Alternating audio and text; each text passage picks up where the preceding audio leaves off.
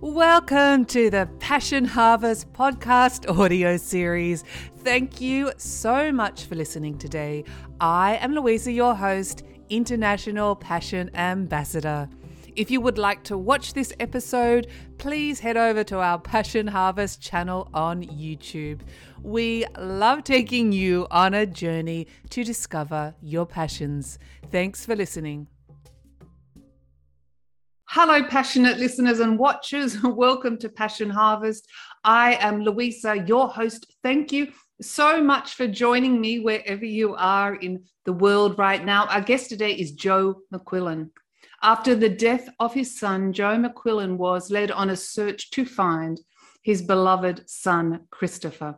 Joe did not accept a world devoid of his son, and he began to research the metaphysical and seek out answers to what happens next. He experienced profound communications with his son on the other side that also helped him to understand what happens when we die. Joe is an author and public speaker. This is his story and this is his passion. Joe McQuillan, welcome to Passion Harvest. I'm really excited to have you on the show today. Welcome. Thank you, Louise. I'm excited to be here myself. I've got an Australian girl living in Paris. Maybe we'll get the word out internationally. Yeah. Well, I just love your story and your experiences and, well, with your son, Christopher. Would you mind, for those of the people that haven't read your books, sharing Christopher's transition and how the communication on the other side evolved with him? Absolutely. So in January 3rd, 2016, it basically started on January 2nd when the boys, a group of kids, a dozen of them, they were high school friends. They were all college age. Chris was 21. We're wrapping up Christmas vacation before going back to college and went up to Wisconsin to a friend's parents' lake house, just to kick up their heels the last day, celebrate, spend the night there, come home the next day. Shoot pool at a local pub, in which they did, and came back to the house where the party continued. And at 3:00 in the morning, Chris and three friends went outside, saw a boathouse. It was a perfect storm, a snoot full of alcohol, recklessness as every 21-year-old boy can be, as I was at that age. Layered clothing, Timberland boots unlaced, 4 boys in a 3-man canoe, partially frozen lake up in Wisconsin. They paddled out. None of them made it back. I got a text at 11 o'clock. I was waiting for Christopher to come home to watch football with me before he went to school the next day. At 11 o'clock, I got a text that said, "Mr. McHugh, Chris and 3 of his friends are missing." So grabbed my Labrador and jumped in put on some boots and jumped in the Jeep and headed up north. And, I fully expected to find him in a boathouse or a cottage with a pretty co-ed or a couple of guys with too much to drink. And instead, halfway up, I got a call from the uncle who lived in the same neighborhood. And he said, "Hey, Mr. McQuillan, I got some bad news. It's no longer a search, but a recovery. All 4 boys had drowned." Oh, gosh. I had to finish the drive up, and you go a little black. You're kind of in shock, and finish the drive up there. And man, to this moment, Louise, I'm looking out my window in my office. This was Christopher's bedroom, and it's my office, and I can see myself standing at the front doorway, looking out the picture window to the lake, and seeing the emergency lights and the boats and the divers and the police and the sheriff and in Wisconsin, you don't identify the body, which, I'm a pretty stubborn guy, but even I didn't have the will to even fight it. They had you identify a picture. There was no chance of me getting to see my boys, but they showed me a picture and it was him. But not him. He had the Celtic cross like his old man. He had a minor league baseball jacket that was mine, it was him. And it takes a few days to get the bodies, because you're going from state to state, from Wisconsin to Illinois, to get the bodies released, and so there were a lot of details. I would have loved to have just folded up in a little ball, which I do occasionally, and cry, but I had to get things handled, and I just got to figure out how to connect. And if it's all hokey, new age BS, let's cross it off the list, right? I mean, I didn't walk in here with a background in the metaphysical. It's not that I didn't believe, it wasn't part of my repertoire. Wasn't in my life. But now I thought, okay, here's a possibility. I always look in those situations for what I can do to improve the situation. And in my life, what can I do to stay connected to this boy that I adore so much? And that started my search, So I started reading all kinds of attending lectures, spirit groups, going to mediums, anything that would put me in touch with my boy. And the culmination is the relationship we have now, and two wonderful books that I think, and I say that in all humility because, I was kind of the channel, right? Chris was the messenger. And so two amazing books of how to connect and actually, how to find a path to survive after the loss of a child or even a loved one. I'm a little arrogant in my thoughts that only somebody who loses a child has the depth of loss that I have, but there's some significant losses that aren't children, but I'm a big advocate of helping parents find a way to open that door. Well, thank you for sharing that. Yes, I can't even imagine losing a child. It's just. No, I don't want you to. I don't want anybody to. And people say to me, what's the message that you want parents to grasp after a conversation or reading the books or attending a lecture? And I tell them that I want them to know that their kids are still right here. Now you might have to do a little work to be able to connect. So, go do it, go to it, figure it out, learn, ask, reach out, contact me, anything that you can do to improve the odds of connecting with your kid, you should do. And I'm sure this search for your boy that, you'd never give up, that must have in some way alleviated, if that's the right word, the grief. Well, it channels the grief. It gives you a purpose, for one. And part of the thing that I had to figure out, I'm a nuts and bolts guy, right? Look at me. I got a crew cut. My nose is bent. I just stopped playing hockey 2 years ago at 60. I'm 65 now. I gave him up at 63 had to replace a hip and stuff. But I'm sitting here with candles, and I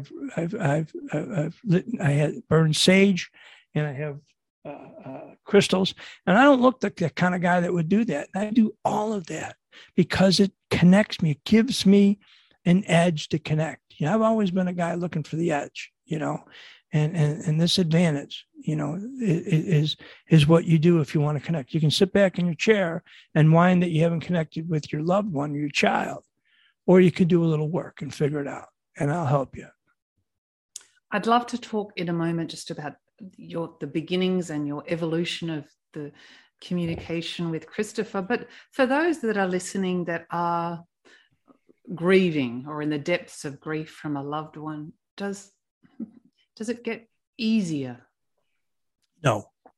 You get tools. Now, I would say in this, the impact that you felt when you get the first news is a gut punch, right? I mean, it's a tsunami. It takes you. You acquire tools to handle the grief. Listen, I'm not some mopey guy. I live my life beyond my wildest dreams. I have my wonderful son on the other side. I have two kids, adult kids on this side that I adore. My beautiful wife, who's a therapist, who's talking to her editor right now about her first book. She's brilliant and lovely, and we've been married 30 years and survived the loss of our son and marriage intact, which is about a 25% average, Now, my heart's never going to be healed until I cross and see Chris again. But I can have this amazing, full, loving, service-oriented life, with a piece of my heart on the other side. So if anybody's looking for this to heal, bad news, guys, it's not. You're going to figure out a way to work around the grief, work through the grief, embrace the grief.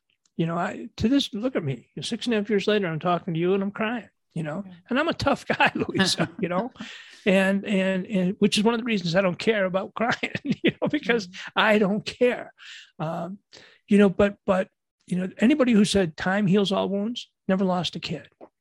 A part of you is always going to be on the other side, but I do know, I'm 65 and I'm, pretty healthy, play a lot of golf. I love my life. And I'm not looking to go anywhere anytime soon, but I am rounding third.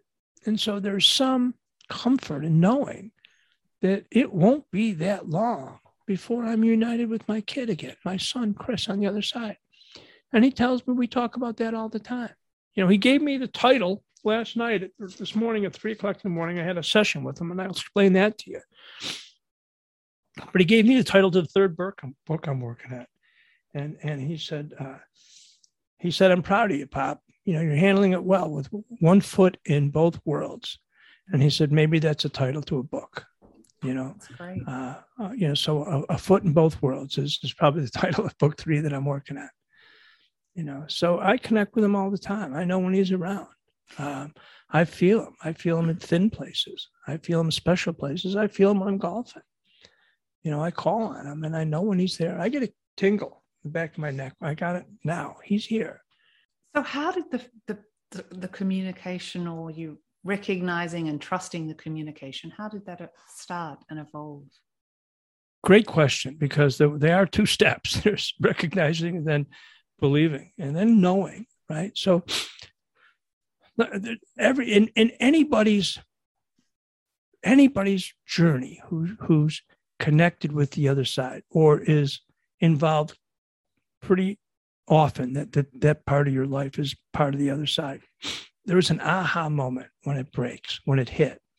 So I decided to go see this guy. I wanted to see a medium in person. I wanted to see a guy or a gal looking at me. I wanted to look at him while he looked at my son. So I booked this meeting. It was before COVID, obviously. This was in June 30th of 2016. So 6 months after Chris' transition. Now, 2 things I did before I met with Andrew Anderson. One is I went into my dresser and pulled out this bracelet that I wear now all the time. Chris gave it to me when we were in Disney World when he was 4 or 5. It says Dad. It has Goofy on it, which is no surprise, And so I grabbed that, put it on under my cuff, and I had just received some shamrock. And so I was going there that day to plant some shamrock seeds around the loose dirt, because they had reinterred them a couple of days before. And so I went there and planted those shamrock seeds. Then I went out to Hoffman Estates, which is a west suburb, and saw Andrew. I went into his office, and it was typical medium office with big crystals and posters and stars, and it was very soothing and nice. And I went in and he described Chris. He wanted to see a picture. He described Chris as being fun-loving and kind of a party boy, but there was a dark side. We were worried about his alcohol use, and we were worried about depression when that would kick in. And even though the whole world, he was the most fun-loving kid in the world, but we knew there was that side that scared Sally and I. So we identified that. He said, your family was on the other side. Now, remember, Andrew didn't know anything but my first name. He said, your family's on the other side. They celebrated something for you yesterday. What was that? And it was Sally and my wedding anniversary. And he said, your whole family came together. And he said, Chris is acknowledging that you're wearing a bracelet he gave you. And Chris is acknowledging you were at his grave very recently planting something. What was that? Louisa, that's the moment I went from believing to knowing. There was no doubt. That's when the doors just sprung open. This guy didn't know me from Adam. The bracelet was under a cuff. You're not going to see anything. Nobody knew. I didn't even tell my wife about planting the shamrocks. The shamrocks still come up to this day. Not because I was hiding shamrocks. It wasn't that big a deal. I got them the night before. She was still asleep when I left the house, and I planted them, But those instances have continued to follow me for the 6.5 years since Chris's transition. So that's when I went very much from believing to knowing. Went to a bunch of medium sessions. I first started taking notes and then started recording them. And they all give you permission to record them. It's not, and if medium doesn't want you to record the session, get another medium, And so I was putting this all in a file, just a legal file, according to date, so that one day I'd be sitting on a rocking chair on a patio or a porch and smoking a cigar and reading these notes. So I started getting to, started going into my office here. I started waking up around 3 a.m. And I actually thought it was because that's when Chris transitioned. It was between 3 and 4. So I started getting up, coming in here, and I would align my chakras, light sage candles, have crystals, hold them. I have some sand from Siesta Key. We go there every year, and it's quartz crystal, not sand. And I thought that was urban legend until I looked it up. And so I do all the things like a ritual. And I would feel them around, and I'd love it.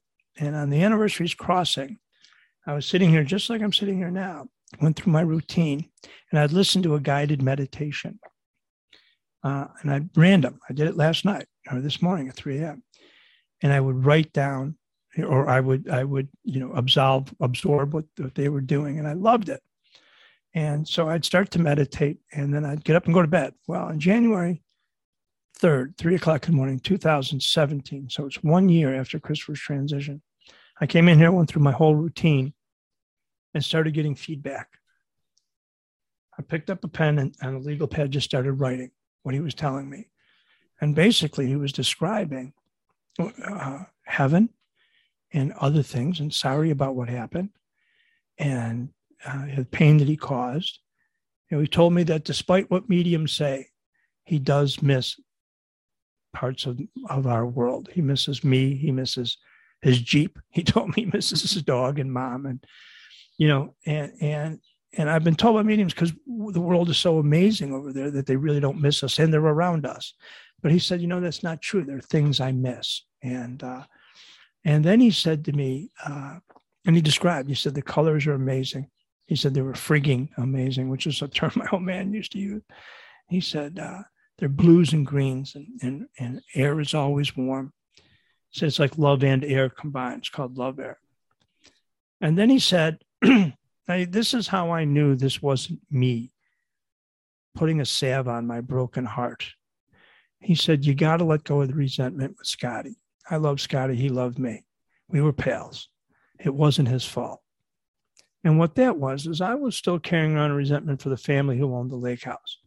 How do you let 12 knuckle-headed kids, hoop it up, do whatever they want? The truth of the matter is, that was just me being resentful, right? It could have been my house, could have been anywhere. But I was mad at the family, and I was mad at the kid. And so I said, sure, Chris, I can let go of this resentment. Besides, when will I ever see Scotty again, right? Well, flash forward 12 hours. I get a text from some of his college buddies who are still in our lives. They're like family to us now. We go to their weddings, their parties. They hold an anniversary party, a birthday party for Chris every year. I have a golf outing they all attend. They join us at the grave on January 3rd. I mean, these kids, I can't believe how wonderful they are and what a void they filled in my life. And so I got a text that said, Mr. McHugh, we're going to meet at the grave at 3:30. Can you join us? And so it was the anniversary, so I wasn't working that day. Shelly and I were going to go around dusk and light a Chinese lantern. And that was my plan. The Greeks always say that man plans and gods laugh, So I said, sure. I threw a hockey cooler in the back with some Gatorade and some beer, and grabbed a box of cigars, and figured me and 5-6 guys would reminisce and support each other. Well, I get out there, and the parking lot's full.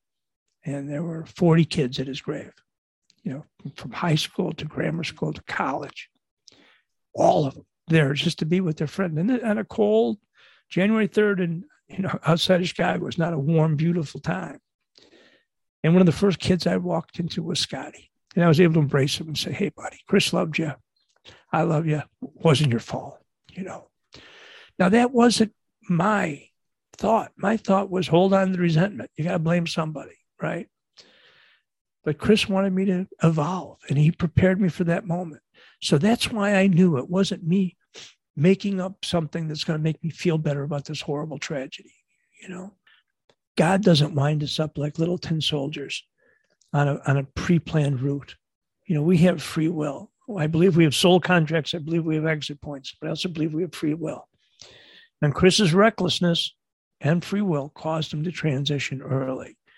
And I know that God was the reason I was able to function after Christopher had made that transition. And I know that God and Christopher are the reason that I can supply support to other parents that just don't know the path. These guys gave me this great gift of connecting, but I have a responsibility. You got to give it away to keep it. If I hoard this like King Midas's treasure, I might lose it. And I'm not going to risk that. I'm a different guy than I was before January 3rd, 2016. Sure. And it's amazing how you've recycled this experience to help yourself and to help others. I'd like to ask you about how Christopher describes what happened to him. What is heaven or the afterlife like? Well, he described what happened to a couple of things. One is, and this is through a combination of his connecting with me. And by the way, 6.5 years later, at least twice a month, we do this 3:00 session where I wake up, bang, come in, do it. I did it 3:00 this morning and I have it. And Chris here's a great way he describes the other afterlife. He said to me, Dad, your side is fine. He said, it's like football camp. And I played ball when I was a kid. He said, you're with your friends. It's a lot of hard work. There's a lot of fun. There's work, there's pain, there's sweat, there's competition. He said, that's your side. He said, my side is like a beach bungalow in Maui. He said, your guy's okay, Dad.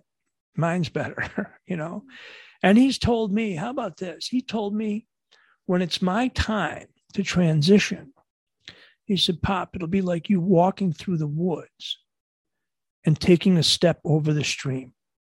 He said, I can't bring you across, but the minute you step over, I'm there. You'll never be alone. And he said, look, I was shocked. He said, there was a learning curve involved because I didn't know what to expect. He said, you're going to know every step up because of the way we've been talking about it. None of this will be a surprise to you. Your transition is going to be easy. And he said, we're all going to be there. He said, my sister, Jerry, Billy, Bobby, Pat, Marcia, Carrie, he said, they're all here. And when you come, the circle will be complete. Why do you think we come into physical form in our humanness? What is our purpose? Earth School. Earth School. We're here to learn. We're here to evolve. It's all about connecting. It's all about soul. It's all about spirit. I got to tell you, it's tough to hear from a guy like me, but it's all about love, man.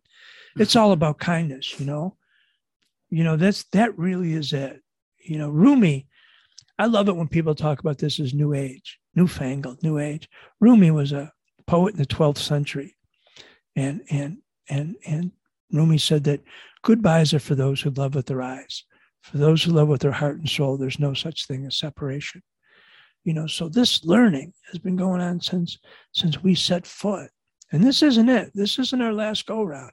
I was funny because not knowing anything, I was worried about Chris coming back and me leaving this earth and passing on the metaphysical superhighway, and I got some messages that's not how it works. The son, the spirit, Christopher McQuillan, my son, will always be on the other side, even though a different spirit from the same soul of Christopher McQuillan might be here raising a family because he wanted to be a dad. And he told me one of his few regrets was not being a father.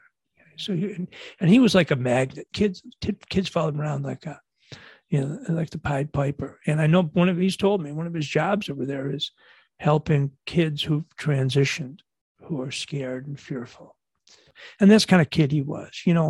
Louisa, there were 2,000 people at his wake. 2,000 in the winter, cold, rainy night. And one of the hardest moments of my life was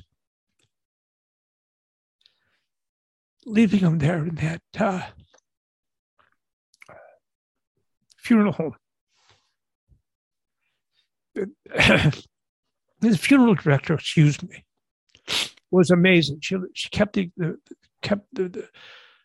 funeral home open 2 extra hours so everybody could come through. And then she let me sit there as long as I wanted.